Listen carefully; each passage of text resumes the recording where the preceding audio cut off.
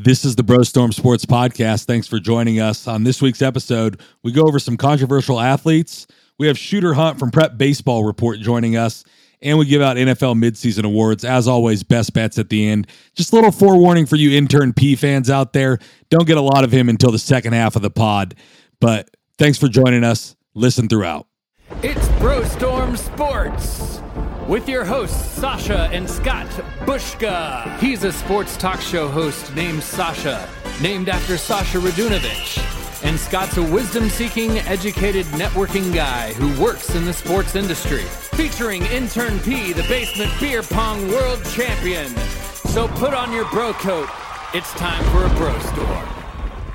Welcome into BroStorm Sports. It's Monday, November 7th as we record, and that means tomorrow is election day, so we wanted to get kicked off with something a little bit different. Obviously, the reason we talk about sports here on BroStorm is because we don't want to talk about politics. There's a lot of controversy involved. It's not really that fun to talk about, but sports, of course, is not bereft. Yeah, I said bereft of controversy. So today we're going to have a little draft day, first ever draft day segment in BroStorm Sports history. And we're going to draft the most controversial athletes of all time in sports. What's up, fellas? How you guys doing tonight? Doing well. Doing well as well. Intern P, how was your weekend? It was great. Yeah, it was good. I went to the K-State game. I'd never been there. It was very nice. It was nice. Yeah, of course, K-State lost to Texas, but what do you say we dive into this? Scott apparently flipped a coin before the show. So I have the number one overall pick in the most controversial athletes of all time. There's a lot of good options here. I actually don't love having the number one pick because I kind of wanted to see where Scott was going to go with this. But you won the coin toss. I'm sorry. I'll go with something a little bit more on the serious side. For my first pick, I think nobody stirs up emotions more than this guy. I'm going to say number one, a cyclist, Lance Armstrong. And I'll go with Lance Armstrong number one because he did so much good with what he did by winning the Tour de France's and raising funds for cancer. But then it turns out he was cheating the whole time.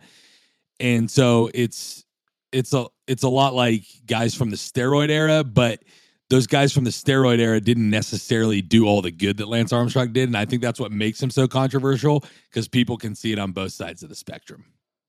I like that pick. Good pick.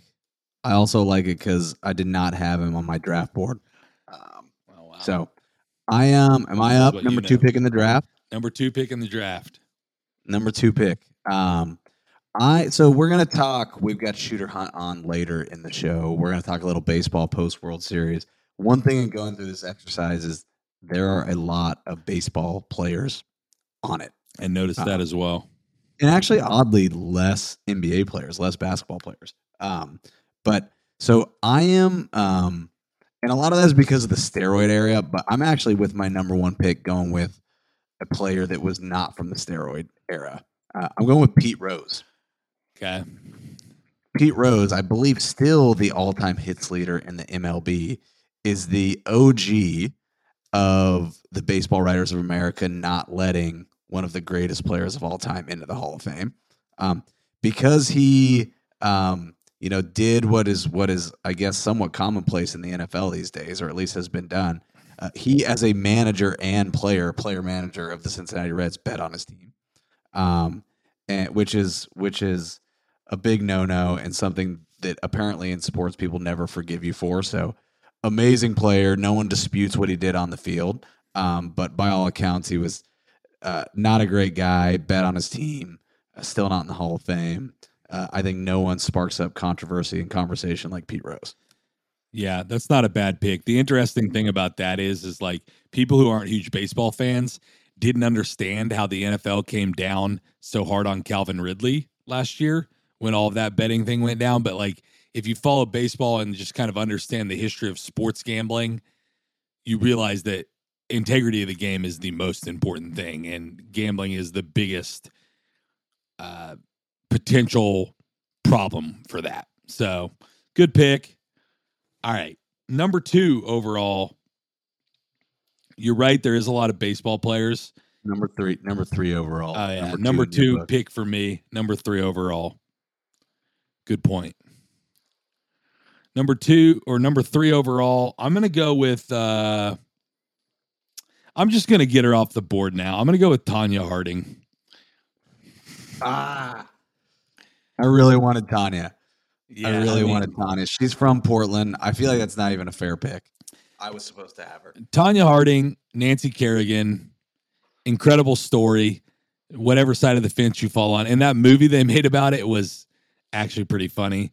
Just a girl from the wrong side of the tracks that got somebody to club Nancy Kerrigan with a crowbar in the knee.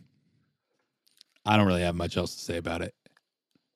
Intern P, your thoughts? I know you were really passionate about Tonya being on this list.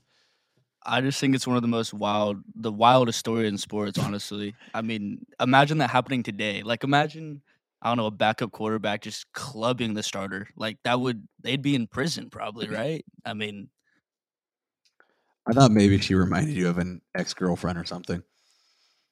I do love women that club at knees. I will say that. It's very hot, as they would say.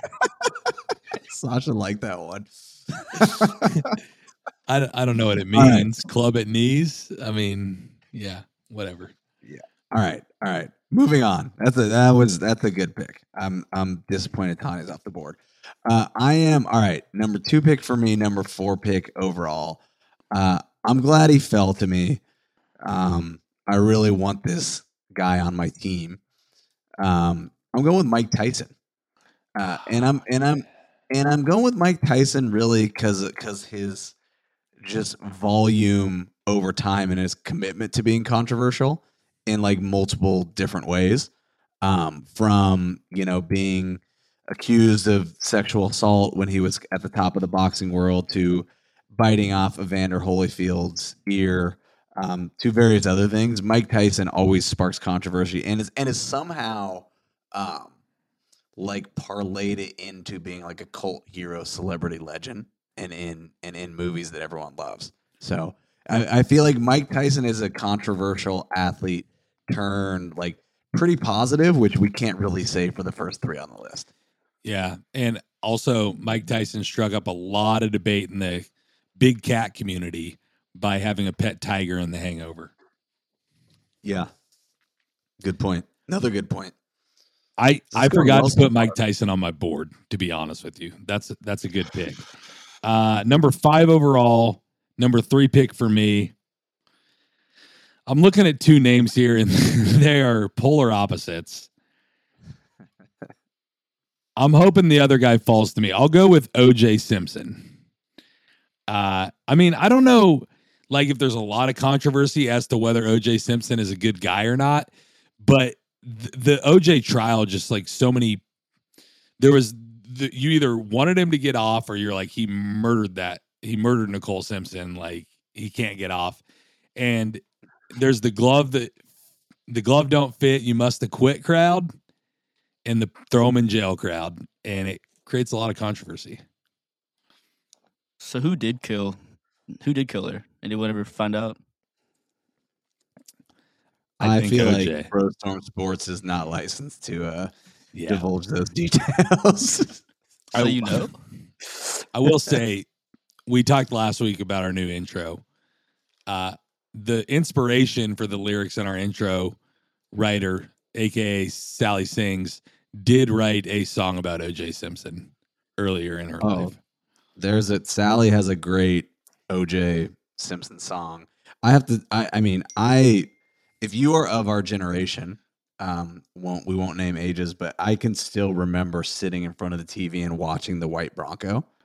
I mean, like watching the white Bronco like zoom across the highway and a bunch of cop cars fall. I mean, it's like an iconic moment of the early to mid 1990s. There's a pretty good 30 for 30 on that just whole day in sports and how everything went down. Yeah. Okay. That's a good pick. I had OJ on my big board. I'm going to take him off. Good pick by you. Okay, number 6 overall. I'm I'm going to stay true to my value draft board, even though I'm somewhat disappointed of going back to the baseball well. But I feel like this is just this guy dropping a 6 he's too much value here. I'm going with Barry Bonds. We lived it this year with everyone talking about Aaron Judge and whether or not his 62 home runs was the real home run record. Barry Bonds is a guy that was a Hall of Famer before he ever started roiding out. Incredible player. Like if you watched in that generation, like the amount of times he got walked, just the sheer fear that he put in people when he came up to the plate.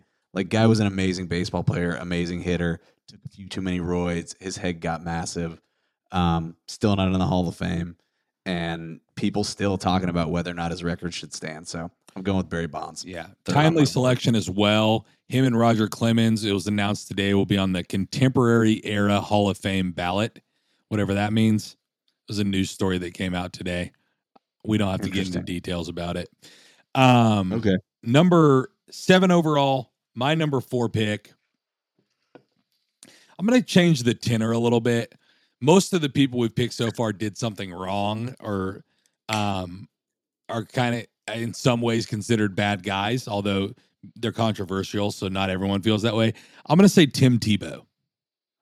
I love that pick. Tim Tebow, by all accounts, the guy's never done anything wrong in his life, and I think that's what makes him controversial. Like, everybody pretty much feels like nobody can be that perfect. You're Tebowing, you're saying prayers on the field. People just don't want to like him, even though there's nothing not to like about him. I got to be honest, I'm so jealous of that pick.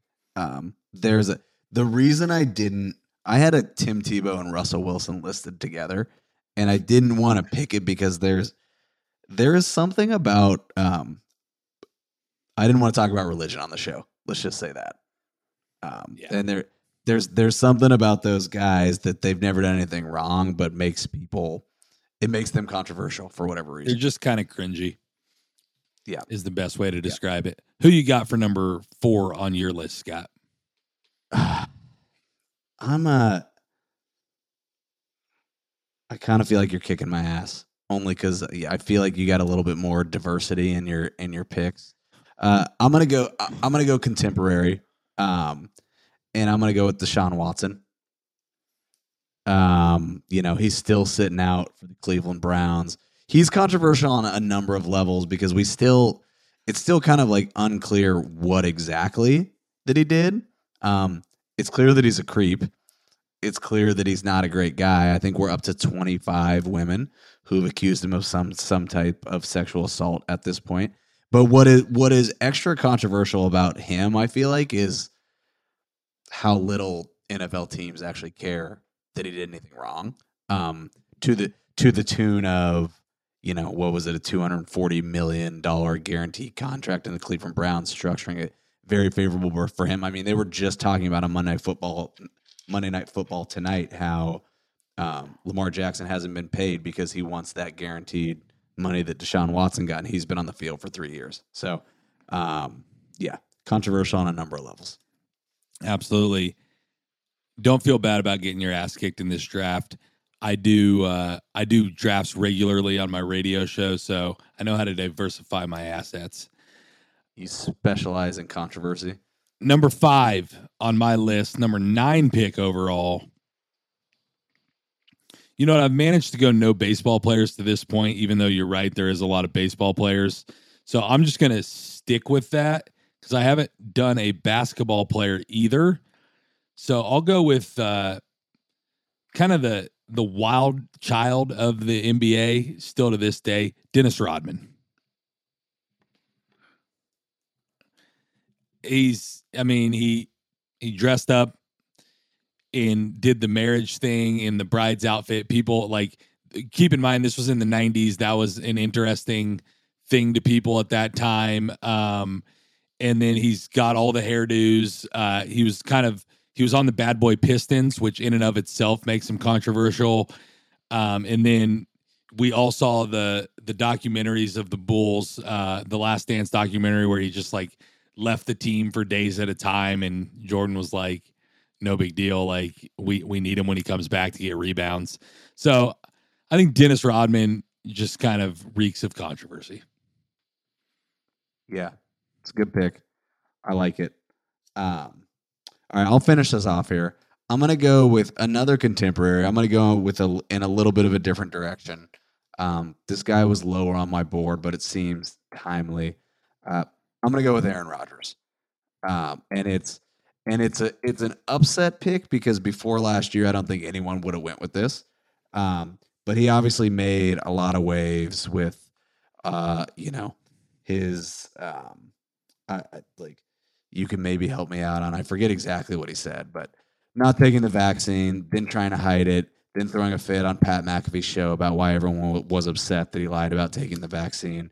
But my bigger issue with Aaron Rodgers is just how he behaved on the field, even on Sunday. Like I don't know if you watched the game on Sunday. He was terrible. He threw 2 picks in the end zone, both of them directly to the defense, and all he could do was pout and throw a fit on the sideline and yell at his teammates. So I mostly just don't love him as a player right now. And I think he went from being like a beloved figure to, controversial to most people who are watching the NFL. All right. So I've got Lance Armstrong, Tonya Harding, OJ Simpson, Tim Tebow, Dennis Rodman. Scott has Pete Rose, Mike Tyson, Barry Bonds, Deshaun Watson, and Aaron Rodgers. That's our most controversial players in sports in honor of Election Day coming up tomorrow. We know there'll be plenty of controversy there, and hopefully we have a clean election and get some winners tomorrow. But on the other side of the break, we've got baseball aficionado Shooter Hunt, former first-round pick. Stay with us. Having an event that needs amazing entertainment? Hi-Fi Productions is the way to go. They bring their mobile dueling pianos and provide a highly interactive and fun show that's perfect for fundraisers, corporate events, or any kind of party.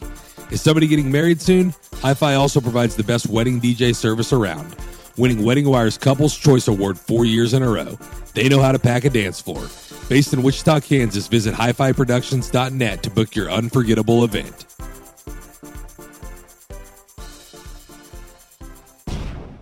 Welcome back into BroStorm Sports. We are now joined by Shooter Hunt, VP of Scouting for Prep Baseball Report, former first-round draft pick to the Minnesota Twins in 2008, and Tulane baseball star. Shooter, how you doing tonight?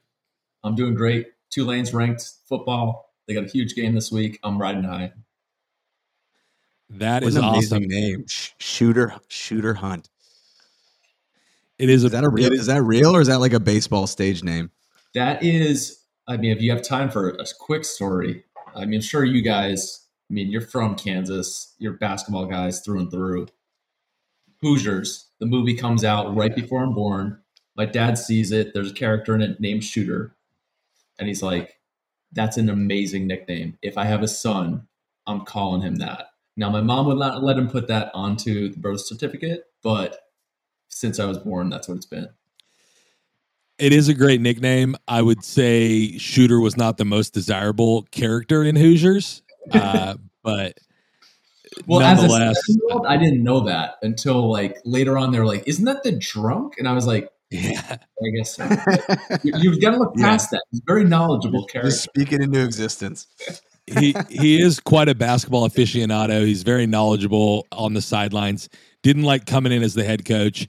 Speaking of which, obviously very knowledgeable baseball expert we have on the show. We've gotten to a little baseball here and there on BroStorm, but it's been mostly a football show with a little bit of NBA. So obviously it's timely. World Series just ended, playoffs. What did you think of the playoffs this year, Shooter?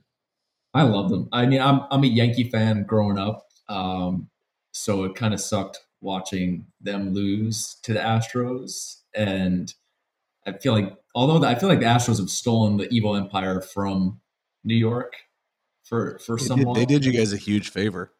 Yeah. and what's crazy is going into the World Series, seeing the Phillies win and Philly with New York, it's nothing worse than watching Philly play. But it was also, I hate the Astros so much. Head to head, I guess I got to go with the Phillies. So I was definitely rooting for the Phillies, and especially Bryce Harper throughout. I thought this was his moment. Yeah, absolutely. I want to get into the Astros a little bit and some of your thoughts on that, but this was also the first year of a new format, and the Phillies wouldn't have been in the playoffs under the old format. We had the 3-game wild card series. What were your general thoughts on the new format? Do you think it was good for baseball, created a little bit more of excitement at the beginning of the playoffs? And then general thoughts on the layoff for the teams that get buys as well. I was into it. Any more baseball is good for me, and it was quick, like 3 days in a row. They put enough pressure on them to where like the Yankees only saw Bieber. I want to say they only saw him once, so like there was an advantage to those guys playing those 3 games. As a fan, are you kidding me? Like, just keep loading us up with games. Like, does it get better than that? And then the layoff wise, I had some guys who were talking about like they should like call up all your AAA guys, make them go live throughout it. And I looked at them having played and was like, they just went through 162 games. Like, one, chill. Like, they're going to be tired. Like, they'll be okay. They'll prepare themselves.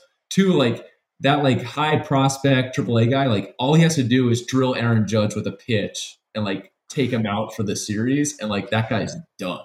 So those are like the 2 sides of it for me. Do you think it hurt the Dodgers at all?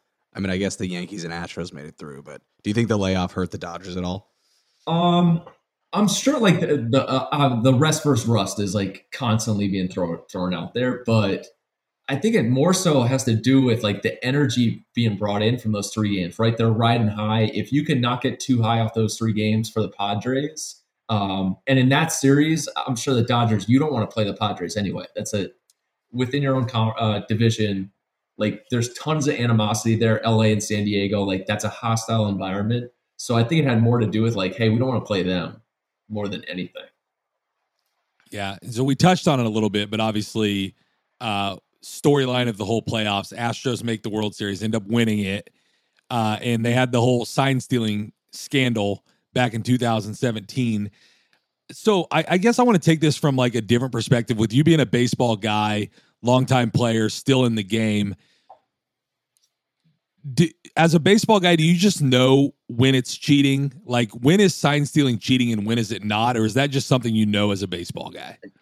I think and I wish I had what he said in front of him, but Sean Doolittle, he played for a while, pitcher, but he had a great way of like, I think he tweeted out like a full-on deal. He does a great job of speaking about all sorts of topics. But like that technological stuff, that once you bring that into it, like, hey, dude, this is not what it's about. And you even saw it in the series where Bryce Harper picked up the tell with McCullers, like he was holding his glove high, like, that is part of the game. Like stealing signs is part of the game. Sure. I'm still trying to figure out how I like the button pushing for the signs for the pitchers. I'm still trying to. Yeah, that's a new thing. Speak on that a little bit. Like teams are sending in signs via electronic mediums for the pitcher. It's nuts. Like, and I like if you watch the catcher, like they're honestly like looking at the pitcher, like typing on their keyboard or whatever they have back there, and there's a little headset which has multiple languages, which is really cool. So like Ohtani's thrown to an American pitcher, like it's a different language to him what's going out there, like, and that's a cool aspect of it. But like sign stealing is definitely part of the game, as is the relaying of those signs. And I think I mean, without like going out too far on a limb with a hot take, like what controlled that in the past was like, if you do this, I am going to hit you. Right. And like, I don't think that happens quite as much. Like, oh, they're stealing signs. Like, oh, I'm going to cry to the media, whatever you're going to do and cry. Like the alternative in like the 50s and 60s was like, I'm going to hit you in the ankle and you're going to be hurt for 6 weeks. Like that's the ultimate. Yeah. That's why nobody did it. So yeah, that's interesting. Cause like a lot of people are turned off by the baseball kind of unwritten rule book, the policing of the game that way. But in some ways it's a necessary evil that's part of the game. Yeah. And I mean, it's part of every game too. Like I'm sure there's little things in football, like, hey, we're not going to hit you below here on the sideline. Basketball, like you get ahead by this much, you're not pressing. There's stuff in baseball. It's still there. But at some point I wonder if anybody's going to be like, yo, let's see if we can get the, try to pick the sign off of the catcher, like what he's hitting. Like I've already thought about like who would I be looking at on the field? Cause some of the fielders had it. So now I'm not going to look at the catcher. I'm going to look at the third baseman. Like, is he shifting? Is the shortstop shifting? What's the center fielder doing? What pitch is going to come? Like, there's so many scouts and like the sabermetrics and all the technological stuff that advancements of baseball are just going to make that even more so. Like, I'm shocked that there's not more of that at this point. So we're talking a little bit about technology in baseball, but then also you mentioned sabermetrics and kind of the analytics that have permeated the game. Has it gone too far? And just to kind of parlay that into what our next conversation was going to be, is that one of the reasons that baseball has started to wane in popularity compared to the NBA and the NFL and those sports? I don't know. I think you just bring in different people. Things are cyclical. And to even those sports, like the NBA's had issues. And I don't find that. I have friends that say the same thing. Like the baseball is random. Like, I travel the country. I don't think it is. And around the world, there's pockets that are it's just as much alive. I think more than anything, and you guys are well versed in this, there's just more to do. Like, there's more that baseball is going up against. There's more the NBA is going up against. There's no shortage of the NBA on Instagram and TikTok for a reason, and YouTube. I was talking with somebody recently about actually a high school player with the NIL deals, and that's kind of going on a tangent. But like, this kid's a huge deal in high school, and he's more important than some of the professional hitters or professional players. And I was like, and then my buddy was like, "There's no way that's true." I said, go ask any kid on your college baseball team if he watches a baseball game. They don't just sit down and turn on TBS and watch the Braves. They don't, they're not sitting down to watch the Royals for tonight's game. They consume it on YouTube, or they consume it on TikTok or Instagram and quick bursts. So I think you have to adjust to that. I think baseball is doing that, and they're hoping to with this new shift rule, just trying to get more action on the field. Yeah, I do think it's a fact of life that people's attention spans, especially the younger generation, are shorter, and they consume media in different ways. Which, to your point, is like not sitting down to watch a 3-hour baseball game that moves pretty slow. So at the same time that people's attention spans are getting shorter, baseball on like the product on the field is getting less interesting. And I know that is maybe not a fact, but when you start to look at like balls put in play, right? Mm-hmm. When you start to look at like runners moving and how many times people attempt to steal, sacrifice bunts, like all that stuff, and then like number of strikeouts, it is a fact of the game. And everyone on here played it. You all three played in college. It is a fact of the game that it does feel like we have kind of sabermetric out a lot of the like risk taking and interest. And as a fan of baseball, I worry that like, so if you juxtapose that with football seems like, yeah, people are trying to do stats on it, but you've got the like Mahomes and the Josh Allens and the Lamar Jacksons of the world that are like somewhat impervious to stats, right?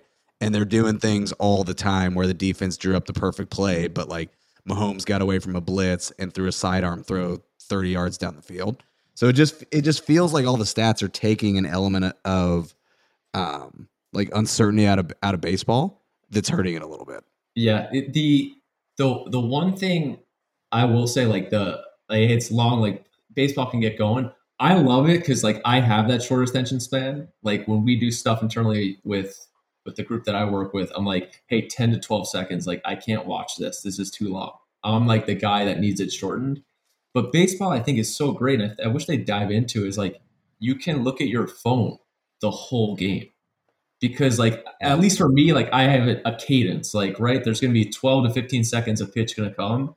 I'm going to scroll Instagram, look up, see the pitch. Okay, right back. Whereas basketball, like, stuff happens the whole time. But I mean, NBA doesn't matter until the last 4 minutes anyway. It's a joke. But and football is I'll take number 2 from Shooter.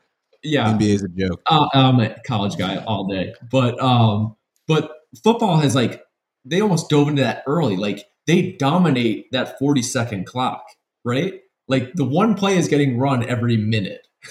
But it feels like everything is going on. I was just watching the Saints game, like kind of a boring game. The Saints were awful, but like, oh man, the dome looks cool. Like all this stuff is going on. oh yeah, and then there's Andy Dalton throwing this ball away for like the 4th time. Like, dude. Yeah. Yeah, I mean, there's a reason that you can watch like multiple NFL games at once because there really isn't a lot of action, but they make it seem like there is. I want to, since you're in scouting, I want to kind of take this from a different angle. There's 2 ways to look at popularity. The NFL is undoubtedly the most popular sport in America right now in terms of people watching it, eyeballs on it, people caring about it. But then at the same time, you have a whole generation of mothers and fathers that are afraid to let their children play football. And so from a long-term perspective, since you're in scouting, I think football playing for kids is declining. Are you seeing that in baseball, or is there actually more kids going to baseball these days? That's something I think you'd have a pretty good pulse on. We've seen more going out about at the youth levels. Now, I don't think collegiately they've done a great job. And Andrew McCutcheon, you guys can look this up too. I want to say he wrote it for, I don't think it was The Athletic. It might have been the Jeter thing that he did for a while, the Players Tribune.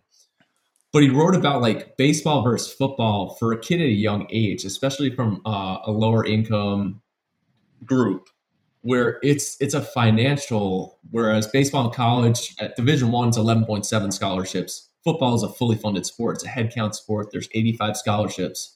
At some point as a kid, you need to make a choice. And at least as a family, like, hey, it makes more sense for me to get a scholarship in football.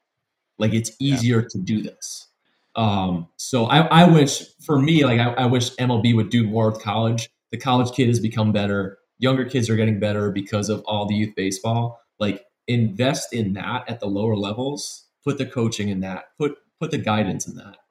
Yeah. To me, the rough part about the 11.7 scholarships in baseball is even if you have a kid who focuses on baseball their whole life, then they get to college and they might not be from a family that is paying their way through college. And they're like, how do I do this full-time job of baseball and pay for 3/4 of my school because I only got a quarter scholarship to this school? And it creates a lot of weird decisions for kids that, like, a football player doesn't have to make that decision. Mm-hmm. It's a way out. Like football, you're talking about 85 scholarships at most schools. And think about all the schools not just the D1 schools that we talk, SEC, Big 12, ACC, but now go to D1 AA. Talk about the Colonial League, all these great academic schools that also have football. That's an easy, or not an easy way, but that's an awesome way to get into a school to get a degree that you would not be able to get into that school without athletics. So I think that ties into the baseball aspect of like, okay, why are so many kids playing football? Like, dude, it's a way out. Like, I don't blame you. You're going to have to pay $50,000 to play baseball. Like, some kids you will have to pay the school to play baseball. They'll pay you to play football. So for sure. Yeah. And NIL throws a whole nother aspect into that. We've taken up a lot of your time, Shooter. So I'll get you out of here on this. You mentioned it briefly, but baseball's got a bunch of rule changes coming into effect next year to hopefully kind of combat some of the issues that we've talked about.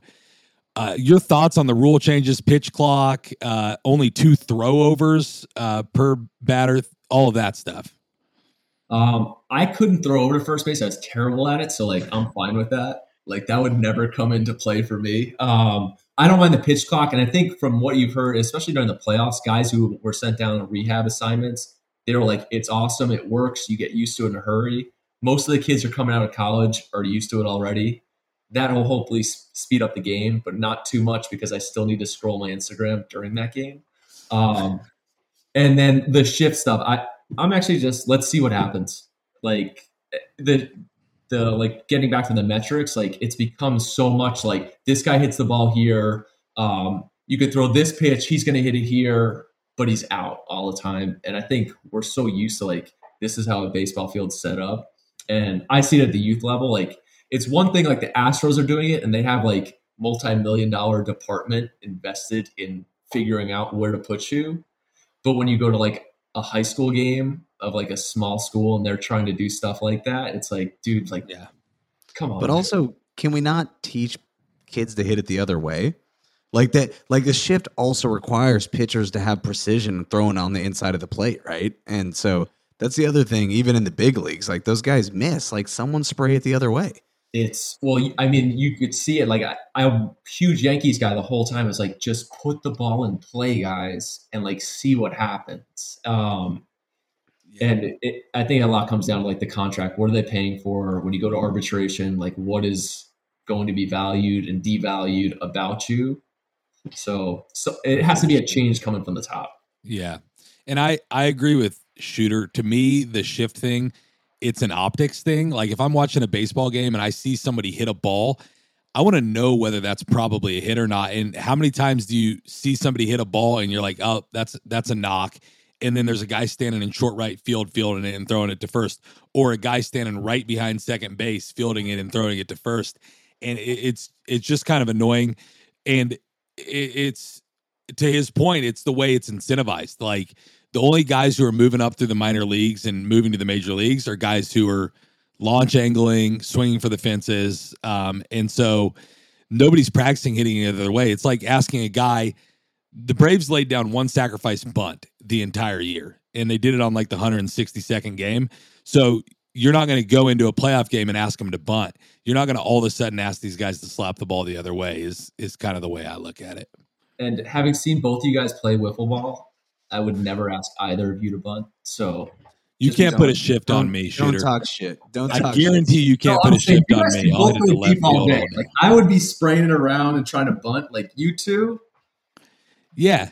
Yeah, Shooter we played says for that keeps. like we were overmatched in the wiffle ball game. No. You guys were putting balls over pine trees, and I was the ex-professional out there. Like, oh man, I look like an idiot right now. Yeah, Shooter was playing coy, batting from the left side, even though he's a right-handed hitter.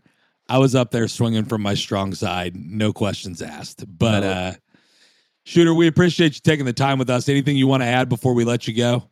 No, this was awesome. Thanks for having me on. The only thing I'll add is roll wave. Let's go Tulane. Let's get a dub Saturday.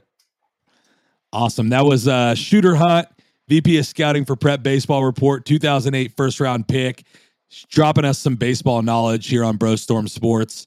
On the other side of the break, we'll talk about some other stuff.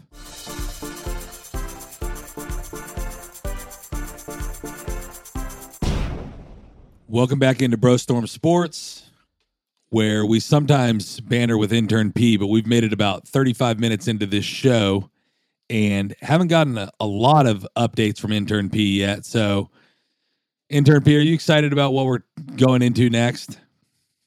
I'm very excited. I'm excited to hear you guys' takes. I'm ready for you guys to listen to my takes as well. Okay, so what we're going to do now is we're coming out of week 9 of the NFL season, and we want to give some NFL awards, midseason awards. We've got a few clever ones that we made up, funny ones, and then just some of your traditional awards. But I want to start, and I'm going to go to Scott on this one, with the Burn It All Down Freddie Kitchens Award. Is that how it was supposed to be said? The Freddie Kitchens Burn It All Down Award, or I might have said that out of order. I don't know. I like the name of that award. Intern P, did you write that? I didn't. I don't even know who Freddie Kitchens is. Well, Nice. Funny. Freddie Kitchens is an ex Cleveland Browns coach. Oddly enough, he's also the name of Alfonso Castillo, friend of the programs. He's the name of Fonzie's dog. Fonzie named his dog Freddie Kitchens in the height of the Baker Mayfield Freddie Kitchens hysteria. I gotta say, amazing. Real quick before you give your answer to this, Scott. Freddie Kitchens was the head coach of the Browns like 3 years ago, Pearson. It's not like we brought up a guy from 1996. Well, good thing I wasn't even born then, so that's okay. But he didn't do a very good job if I don't even know who he is. So what about it? I guess that's why it's the Burn It All Down Award. Yeah, we need to burn it all down. It's another week of Intern P really doing his research for the show. Oh, P, I meant to thank you for coming to the production content meeting on Friday. I had a tea time, dude. I was out there golfing, man. Scott's laughing about the tea time because I told him on Friday that was his excuse. Also, it was 41 degrees and raining in Kansas. Yeah. Okay, good work from Intern P. So I love this award, the Freddie Kitchens Burn It All Down Midseason Award. I had 3 candidates for this award. I had the Raiders, Cardinals, or Packers. Ladies and gentlemen, if you've listened to this show enough, it will not surprise you that I'm going with the Cardinals and the Fighting Cliff Kingsburys. The reason I'm going with them is because they, in the offseason, very oddly, after the Cardinals looked terrible in a loss in the playoffs to the Rams, decided to sign their quarterback, their coach, and their GM all to long-term deals. And I feel like it very clearly is not working, and it very clearly is not going to work into the future. There's a meltdown on the sideline between Kyler and Cliff almost every game. There was one this past Sunday as well. And I feel like they would be way better if they just burn it all down and started over. Similar to what they did after they drafted Josh Rosen and they figured out this wasn't working. So I'm going with the Arizona Cardinals. Maybe next year we can call this the Cliff Kingsbury Award. Yeah, it's not a bad thought. It's interesting. The team I had written down, and I guess maybe I took it a little bit different than you. I was kind of taking it as the team that's already burning it all down. So I put down the Carolina Panthers. It's like they've already gone to their 4th quarterback. They've already fired their head coach. They've already traded all their best players. But I like where you're going with it too. Yeah, I feel like the Panthers and the Colts are kind of we're already burning it down. Yeah. Fuck it. Yeah. So, okay. Let's get into number 2. Number 2 is related to fantasy. We haven't talked a lot about fantasy football on this show. Sasha, give us your Odell Beckham Jr. most disappointing fantasy player of award for 2022 so far. Yeah, I mean, I think this one's pretty obvious. If you're in the fantasy community, there might be, and I'm going to get P's thoughts on this, on some maybe other candidates, because he plays fantasy not very well, as evidenced by our family league. But if you had the number 1 pick in your draft, in your fantasy draft this year, you were probably really excited. You were like, I've got it. I'm getting Jonathan Taylor. I'm the guy. He's going to tear it up for me. And then he went out week 1, and by my league scoring, he scored 27.5 points in week 1. So you guys are probably thinking, where's the disappointment coming in? Week 1, 27.5 points. That's pretty good. He now, after week 9, has 67.3 points on the year. After scoring 27.5 week 1, puts him number 34 among running backs. And this is your number 1 pick. That's also probably behind almost every quarterback in the league, behind a lot of wide receivers. Puts him just behind Devin Singletary and just ahead of, obviously, the great one, Tyler Algier, which, if you don't know, is Cordero Patterson's backup for the Falcons. Actually, one of Cordero Patterson's 3 backups for the Falcons. Yeah. Yeah. There's not anyone else. Oh, go ahead. I was just going to say it was interesting that the Colts came out and announced that Jeff Saturday was going to be interim head coach of that team. And a lot of people think it's because it's baffling that their offensive line was so good last year and so bad this year. Yeah, it is pretty interesting. And the Jeff Saturday thing in and of itself is interesting because he just came off of the ESPN analyst line and now he's a head coach of an NFL team. Just real quick, Intern P, you got any other fantasy players that are disappointing people this year? I did, and it's another first-round running back by the name of Najee Harris. Oh, Second-year running back out of Alabama. In my league, he went 7th overall in a 12-man league. You can't hate anybody for taking that pick. I mean, he was a great as rookie last year, and for some reason, it must be the Steelers just being piss poor as a football team. Sorry, all of my Steeler fans. I don't want to get any hate. But his max score this year was 13.9, which is abysmal for a 7th pick overall. Maybe he'll bounce back. I don't see it in the near future, but he's almost borderline droppable at this point. You don't really want to, but if you're in a pretty heavy league, you could do that. Yeah, and I appreciate you apologizing to the Pittsburghians. Big listenership in Pittsburgh, so got to go easy on the Steelers fans. Yeah, I can appreciate his shittiness. I drafted him in the first round. I attribute most of his terrible season to the small hands of Kenny Pickett. There could be a correlation. Like Ben Roethlisberger didn't have small hands, and he played really well last year. So, cause and effect. I can see where you're going with that. Yeah. Speaking of small hands, our next award is the Johnny Manziel Player Least Likely to Be Invited Back Award. Scott, you got any thoughts on this one? Johnny Manziel. Whatever happened to him? Is he still playing in like the Who's XFL that? or Who's something? that? Oh, Pearson doesn't know Johnny football. I don't. Can you give me some background on this man? Intern P's speaking rights need to be revoked. We need to go back to the first 35 minutes of the show. Try to tell. All right. Yeah. Good. Yeah. Good point. All right. I like this award. I think it's equal parts on and off the field. My three candidates are Aaron Rodgers, Russell Wilson, and Matt Ryan. Matt Ryan already hasn't been invited back, so I think it takes him out of it. Aaron Rodgers I already shit on in the first segment, and so I'm going to go with Russell Wilson here. He has not only been terrible on the field, his old team is clearly better than him. It's actually like I feel like we could dedicate a whole segment to how much his ex-teammates actually dislike him, which is pretty incredible. And his antics of like jumping jacks on the plane, the dangerous Taco Bell commercial, or sorry, not Taco Bell. It would be way better if they were Taco Bell commercials, Subway commercials, right? Yeah, I think so. There's just nothing likable about Russell Wilson. And I feel like if I was any of the other 52 players on the Broncos team, particularly those on the defense, I would not invite Russell Wilson or Nat Can't Hackett PI back to training camp in the summer. Yeah, I can't disagree with that pick, although he's also making $250 million over the next 5 years, so it's probably unlikely that he's not invited back to the team.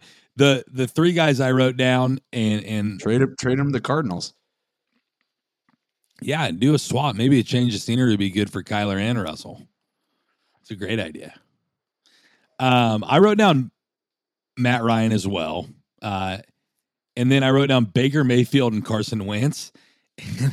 I feel like Carson Wentz is just like a by default. Like he goes to a team, he's not going to be invited back the next year. You just automatically throw him on the list. I don't know that he's really done anything like worse than like his level of play has met the expectations that you can have of Carson Wentz now, but Taylor Heineke's obviously better.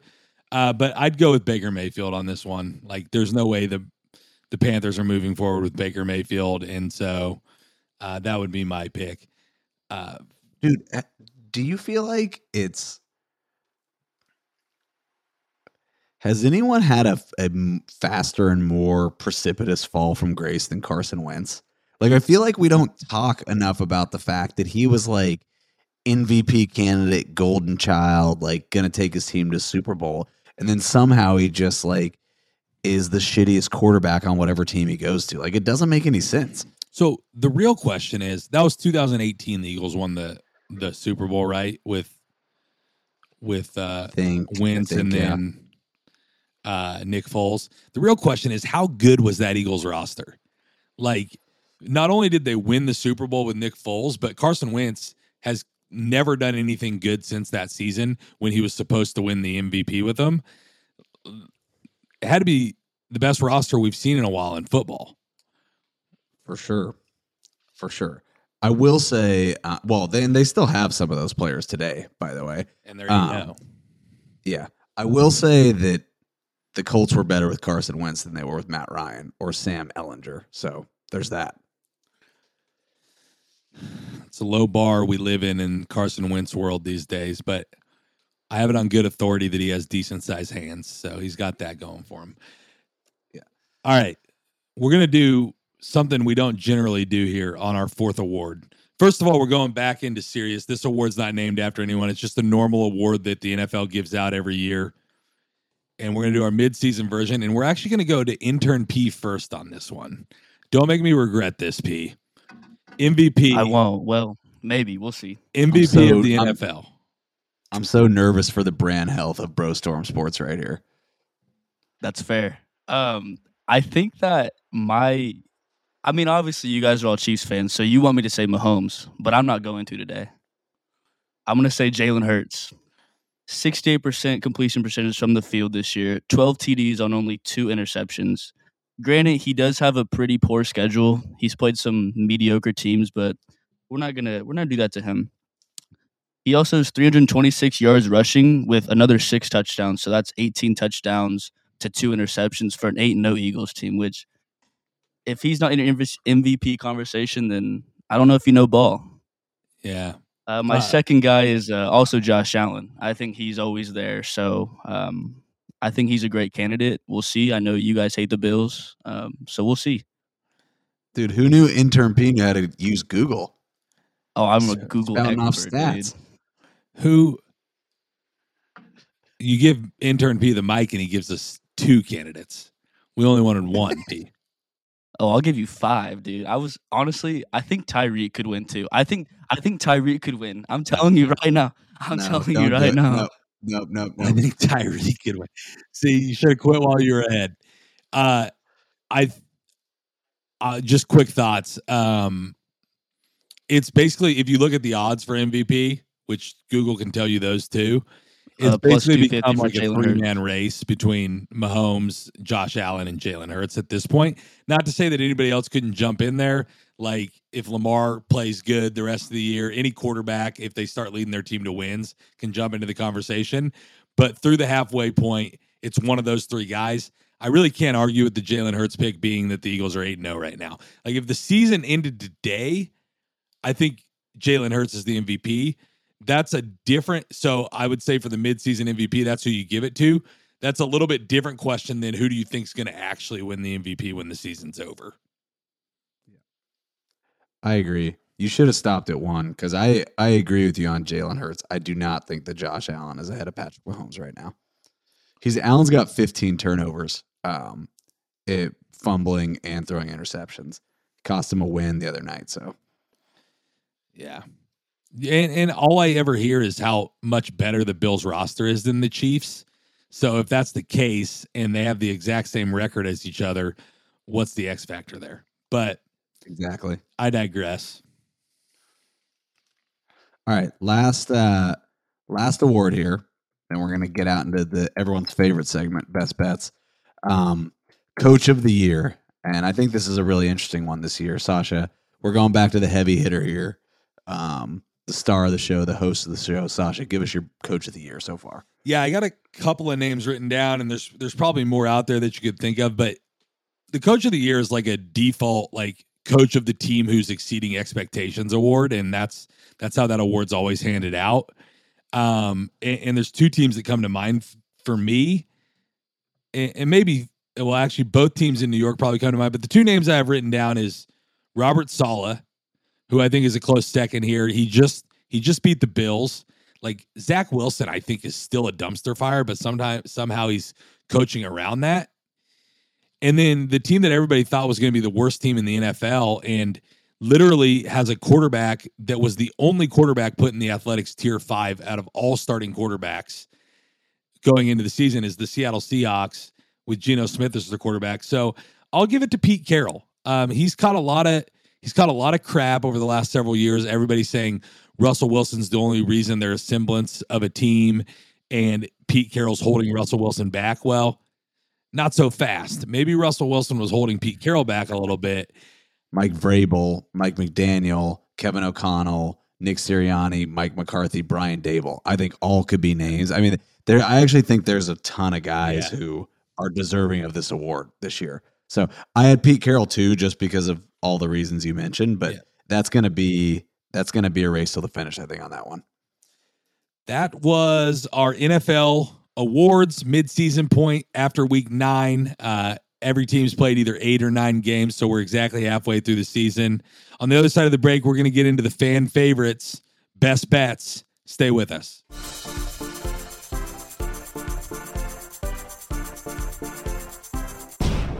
Welcome back into BroStorm Sports. We've had a jam-packed show for you guys. Got to some awards, some controversy, and some baseball talk with Shooter. We appreciate him again. But we're going to get to the fan favorite, everybody's favorite, here at the end of the show. Best bets. And as always, Scott's going to let us know how last week went. Yeah, we were far more mediocre this week than we have been the last couple weeks. Reminder for the listening public, we were 10-3 over the previous 2 weeks. This week we were 2-1-2. We had actually 2 pushes, which is new for. Don't shake your head at me, Sasha. No. In Vegas, pushing is a thing. I was shaking your head at like your lack of respect for going 2-1-2. That's still above 500. Although I'm also shaking my head at how that adds up to 6. So,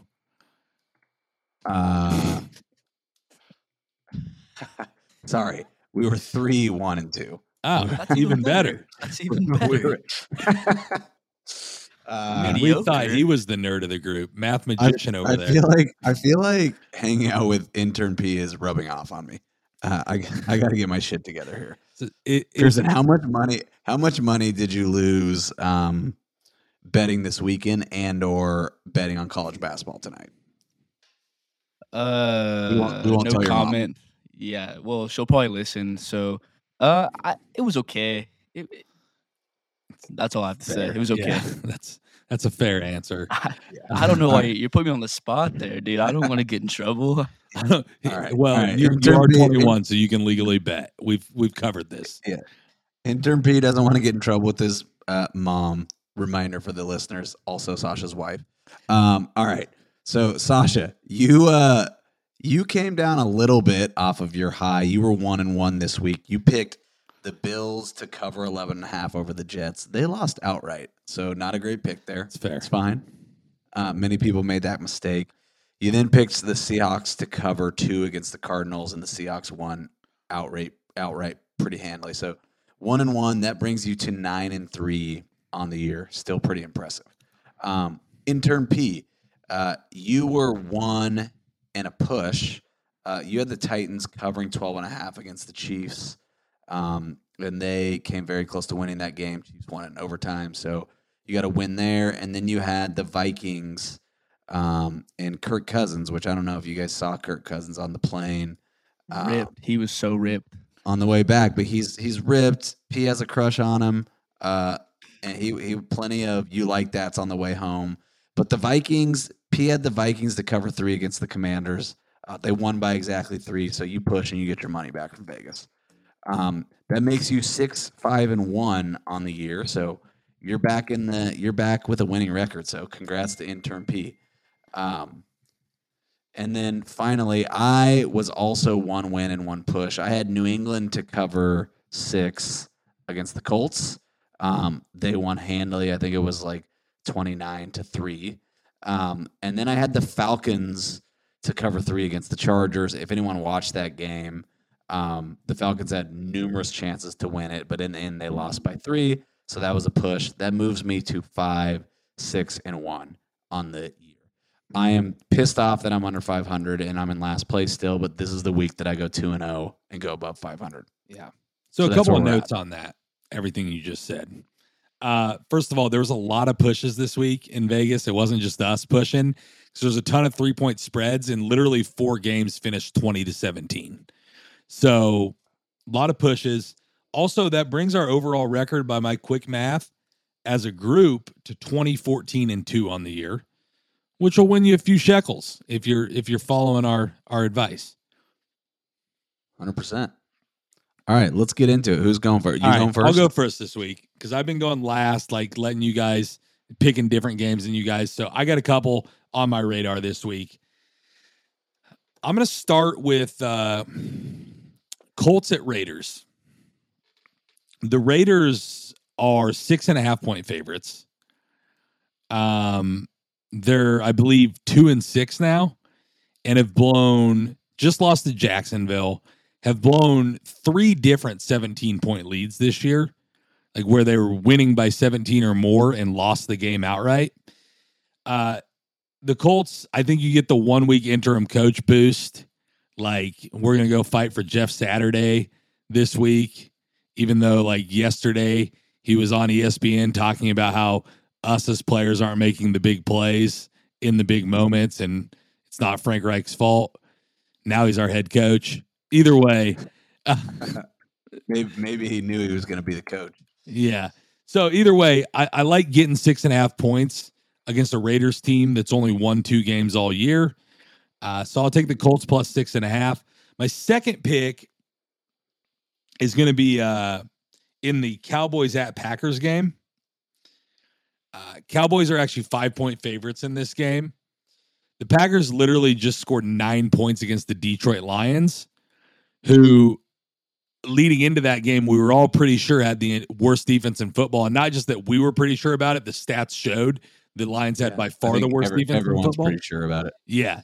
And they somehow lost that game, and it wasn't in a shootout. It was in a low-scoring game, and the Packers could only muster up 9 points. The Cowboys, on the other hand, have maybe the best defense in the entire league. Dak Prescott has his feet back wet after the injury, and they've played really well the last couple of weeks. So I'll take the Cowboys -5 in Green Bay. Those are my 2 picks. I'm sticking with it. I respect both of those points. You better really hope there's a Jeff Saturday bounce, because the Colts looked really bad on Sunday against the Patriots. Jeff Saturday might suit up, play center for him. Could do. All right, P, me or you? I'll go. You're cool with that? You guys good? Yeah, let's do it. Yeah. Okay. Yeah. Cool. Yeah, you still got your job. I'm glad. I'm really glad, actually.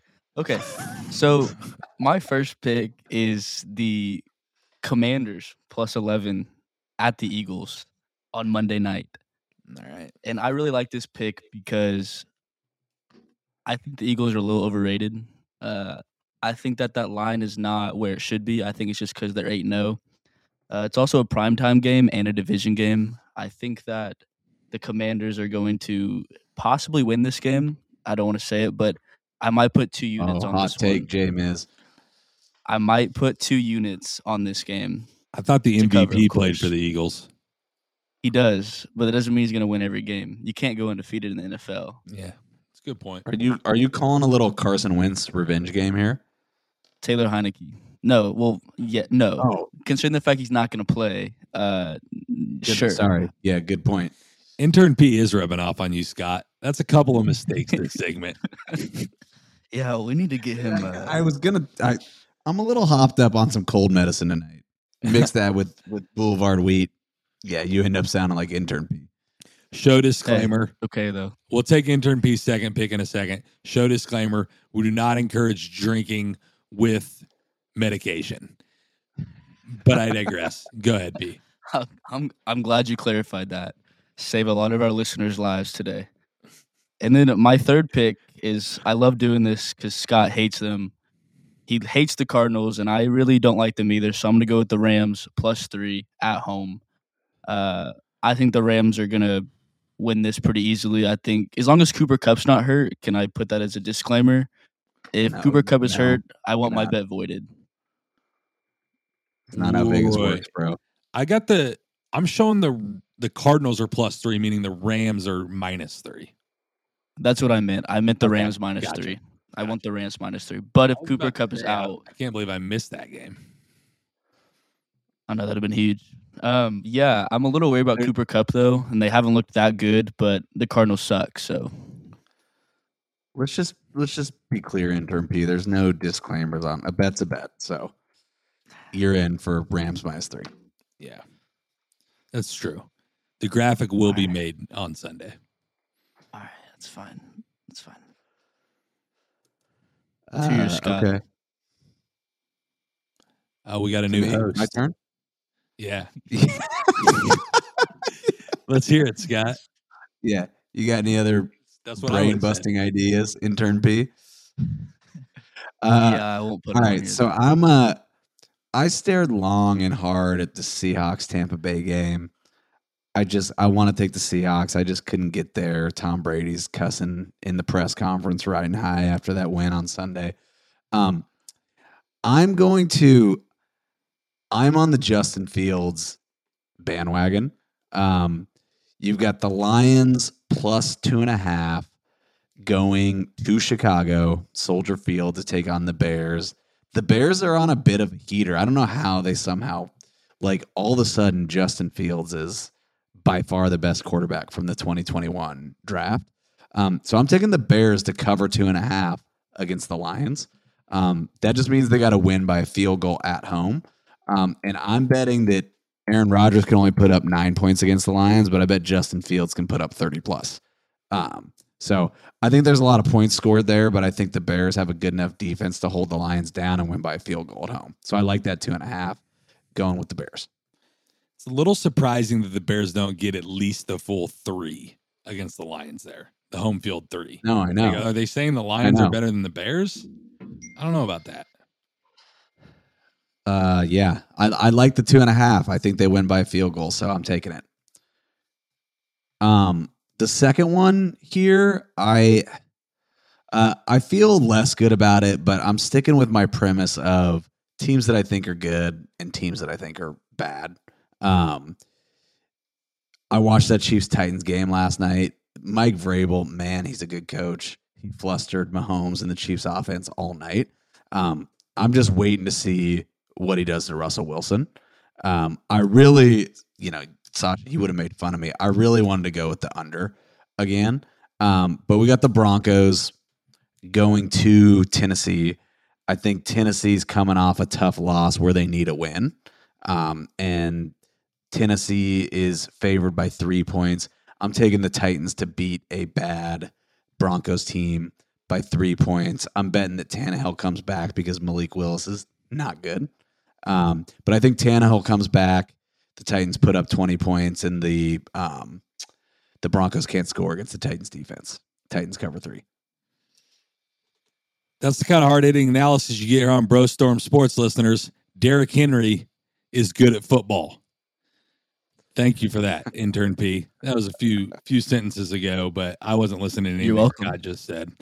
All right, here's what we got on best bets.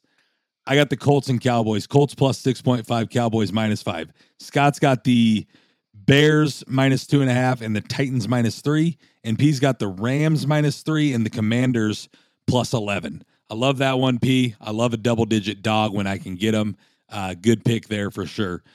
That's going to do it for BroStorm Sports tonight. Unless you got anything to add, Scott, P. All right. Let's call it a night. Good episode. We appreciate y'all listening. Follow us on the socials, especially Instagram. We have a lot of good stuff going up on our page there. Give us 5-star reviews. Subscribe. You've listened this far. It's worth it. Thanks a lot for listening. We'll see you next time.